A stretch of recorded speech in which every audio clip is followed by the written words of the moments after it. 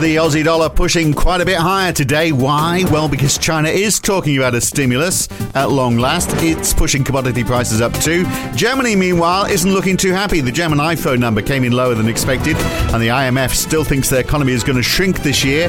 Not so for the US, though. Everything's looking positive. Equities are rising, consumer confidence is moving up, and earnings. Well, two big results out just now. We'll tell you about those. It's Wednesday, the 26th of July, 2023. It's the morning call from NAB. Good morning. Well, the US dollar is up again, but not by much. It lost most of the day's gains mid-session, but the Aussie dollar racing ahead. It's up 0.7%, heading towards 67.9 US cents. The pound is also up. It's gained 0.4%, a 0.25% off the euro, though. Some interesting moves there to get to the bottom of today. Bond yields are pushing higher, up 4 for 10-year treasuries, up 3 basis points for 10 years in Canada, but smaller moves in Europe, just 1 basis point for Germany, the UK and France. Aussie 10 years were up 3 basis points yesterday, up to 4.03%. Then another 5 basis points higher on futures overnight. And US equities, that upward momentum seems to be picking up a bit more steam, up 0.6% for the Nasdaq. Actually, it pared back from 1% in the hour of power just before close. Up a third of 1% for the S&P 500 and just 0.1% for the Dow. But that is just enough for the 12th consecutive rise for the Dow. Europe is also up, but not quite so much. Less than 0.2% for the Euro Stoxx 50, the FTSE 100 and the DAX. The CAC 40, which was doing okay yesterday, is down this morning. And the commodities story, we mentioned it yesterday. Yes, oil continues to rise, 1.2% up for WTI and Brent. WTI almost back up to $80. So question one for Ray Attrell from NAB in Sydney, who joins me this morning. Yesterday, we noticed a bit of a rise in the Aussie dollar. Today, it's up even more, even though the US dollar has been rising both days.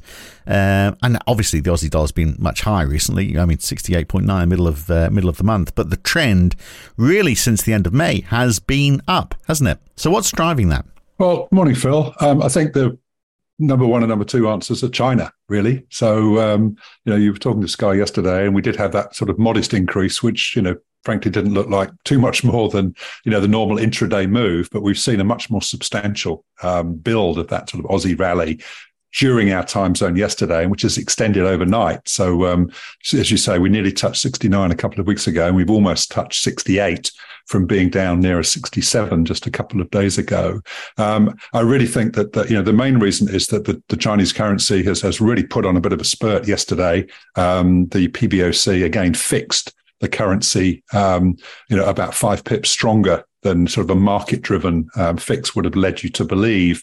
But it's also sort of reflection on the Politburo's announcements that came on Monday night after the Asian markets had closed that do, I think, give the strongest indication to date that they are serious about stepping up sort of macro policy support for the economy after obviously what were pretty dour Q2 GDP numbers, if you recall, a few weeks ago, at just 0.8% on the quarter. But not too many specifics coming from them, though. No, right? Not specifics, but I think that the change of wording is significant. In particular, they have dropped the prior reference to housing being living, not speculation. If you recall, that was it's been a big buzzword, hasn't it, for the last couple of years? And it's been replaced by reference to adapting to shifts in the supply and demand characteristics of the property market and to optimize property policies, whatever that means. So I think that was significant, but we've also had some explicit reference to exchange rate stability. I've seen one observer said that, the Politburo statements haven't mentioned the exchange rate for the last 2 years, and now they're emphasizing that. And it's significant, I think, that in the context of this sort of mini US dollar revival that we've had in the last month or so, the PBOC hasn't allowed the Chinese currency to reflect that via a higher US dollar renminbi rate. So, the Chinese currency was up something like 0.7% over the course of Tuesday, and Aussie dollar, not coincidentally, up exactly the same, 0.7%.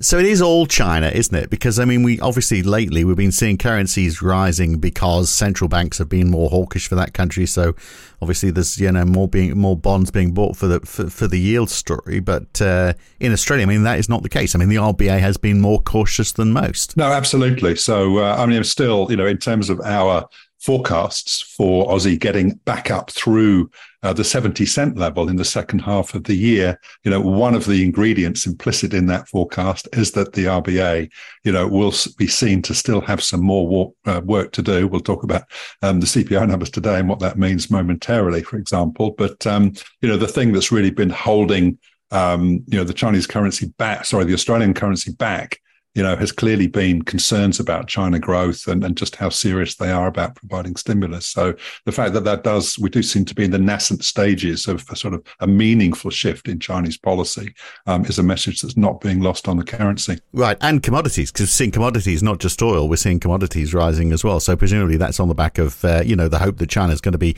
pushing up demand. Absolutely, and I'm just looking, if you look at metals prices, for example, we've got nickel, we've got zinc, we've got copper, we've got iron ore, all up more than 1% in the last 24 hours, including a nearly 5% rise in nickel. So the Aussie, again, has been displaying sort of an unusual sensitivity to day-to-day swings in the iron ore price. Sometimes that's a correlation that works when it's working, as we say in market parlance. But of late, it has been a good one, and some reasonable gains, which I think come directly on the back of that China news. So, very different story for the euro, not doing at all well today. Now, some of that will be on the back of the German IFO, sentiment there falling for the third time in a row.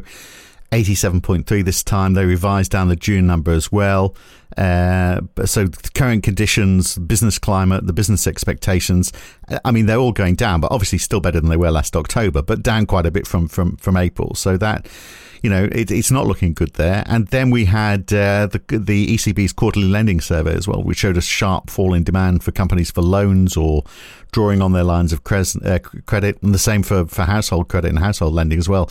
Well down, expected to fall even further in Q3. So there's no good news coming out of Europe at the moment, is there? No, not absolutely. And if you look at, again, looking at the currency scoreboard, the euro is the weakest currency. So the reason that the US dollar is a little bit stronger is all driven by euro weakness. It's down about 0.25%. And I guess the IFO survey was no great surprise after the weakness that we saw in the German PMI data on Monday. But that Q2 lending survey was eagerly awaited. We saw a quite significant tightening of lending conditions coming through in Q1, but also a loss of demand. But it's really the standout feature of this Q2 survey is that the index for the net demand for loans has fallen to minus 42% after minus 38% in Q1. And the ECB notes that is a record low for loan demand, whether it's from businesses or from households, in the sort of 20-odd year history that survey has been running.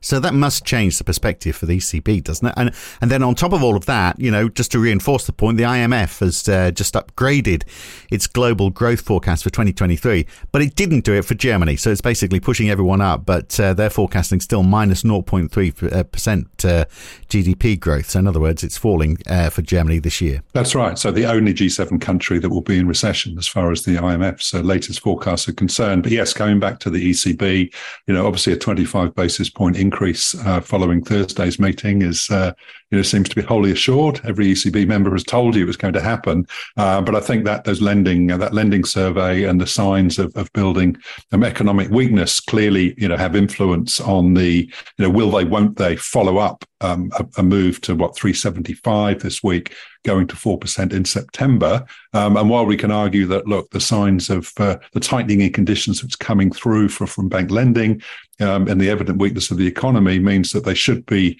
maybe one and done this week. Remember that the ECB's mandate is a single mandate on inflation. So, we've still seen fairly trivial declines in core Eurozone inflation in the last couple of months. So on that basis, it's still way too soon for the ECB to be sounding the all clear as far as the risks of further increases are concerned. So, in the face of this building economic weakness, it's going to be all about, what inflation numbers do between now and September. And that will be the overriding determinant of whether there's still more to come. Now, trouble in Europe, but, it's looking good in the United States. That divide is getting clearer, isn't it? So the Conference Board Consumer Confidence read up this morning, out early this morning. It's up more than expected, up from 110 to 117. So that's very positive. In fact, a 2-year high for that conference read. Again, consumers still fearful of a recession. So, all good as far as they're concerned, apart from the possible retraction in the economy. But generally, I mean, people are spending. They're spending less on travel, recreation and discretionary items, the report says, but more on healthcare and streaming services. So they're bunkering down. They are cocooning, I think it's the technical term. But generally, I mean, things looking strong. I mean, even the Richmond Fed Manufacturing Index still, a big negative, but not as negative as it was. So even the stuff that's bad is less bad than it was. That's right. So, well, you'd argue with these indices, it's still declining, but declining at a less rapid pace. If that's good news, then sure, we'll take that. But I think in terms of overnight market reaction, clearly, I think the strength of that conference board index at 117, up from 110. Certainly the read across there is that, real consumer spending, looks like it could be reasonably positive over Q3. And it sort of plays to this, we've been preoccupied with the hard landing, soft landing narrative, haven't we, in recent weeks and months? But the no landing scenario has been getting a little bit more airplay. And, I think that's, that message hasn't been lost on US equity markets, which, showing decent gains in both the S&P and the NASDAQ. Well, of course, big earnings results this week. We've got some of them already, which after the close, which I'll come to in just a second. But let's move closer to home. Well, actually, before we do that, just very quickly as well, the UK, a slow climb back. The CBI Trends Survey yesterday, some positive signs there, but it is a slow climb back, isn't it, for the UK? Let's move to Australia. The CPI numbers, they come in today. So, what are we expecting, and how sensitive is the Aussie dollar going to be to this? I mean, if they come in high, presumably that could push the Aussie up, couldn't it?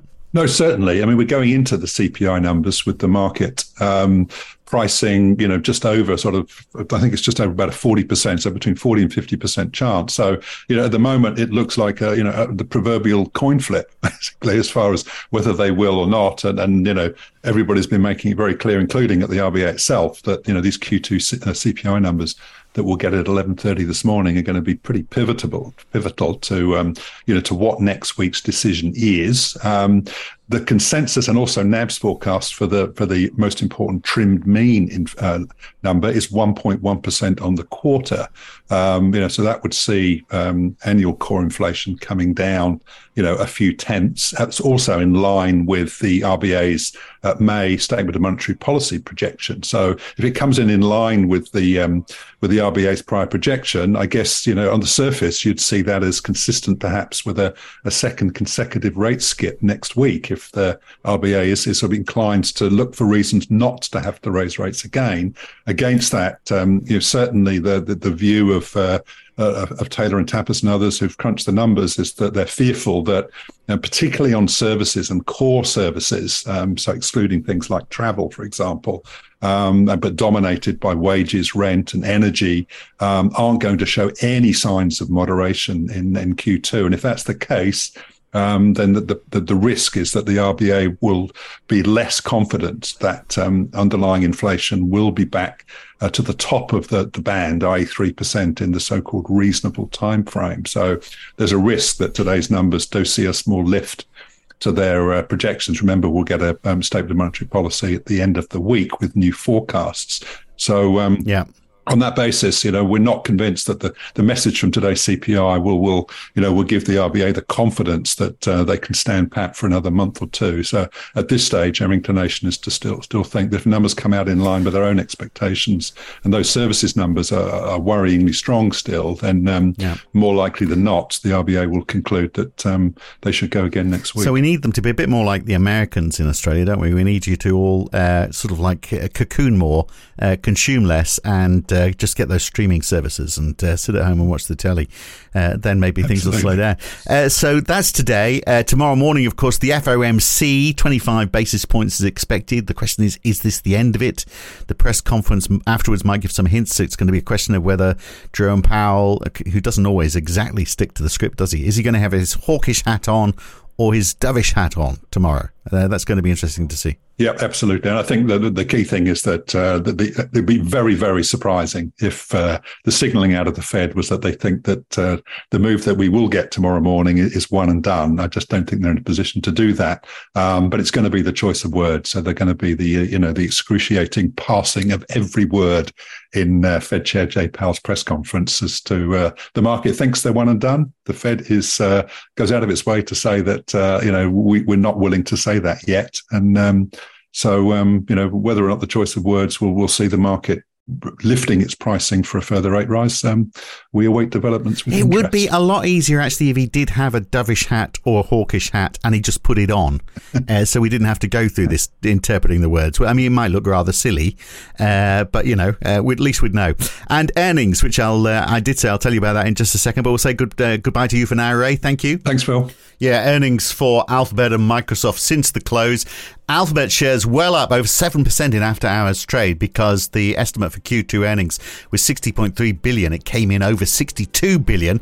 Microsoft results strong, but not strong enough, it seems. I mean, they had strong growth in their cloud services. The revenue of $56.2 billion was against estimates of $55.5 billion, so you would have thought that was good. Earnings per share 2.69 against estimates of 2.56, but shares down almost 2% in after-hours trade. So there must be something else going on there, which we don't have time to explore because that is it for today. We can talk about it tomorrow. I'll be back tomorrow. For now, I'm Phil Dobbie. Thanks for listening. This is The Morning Call. See you then.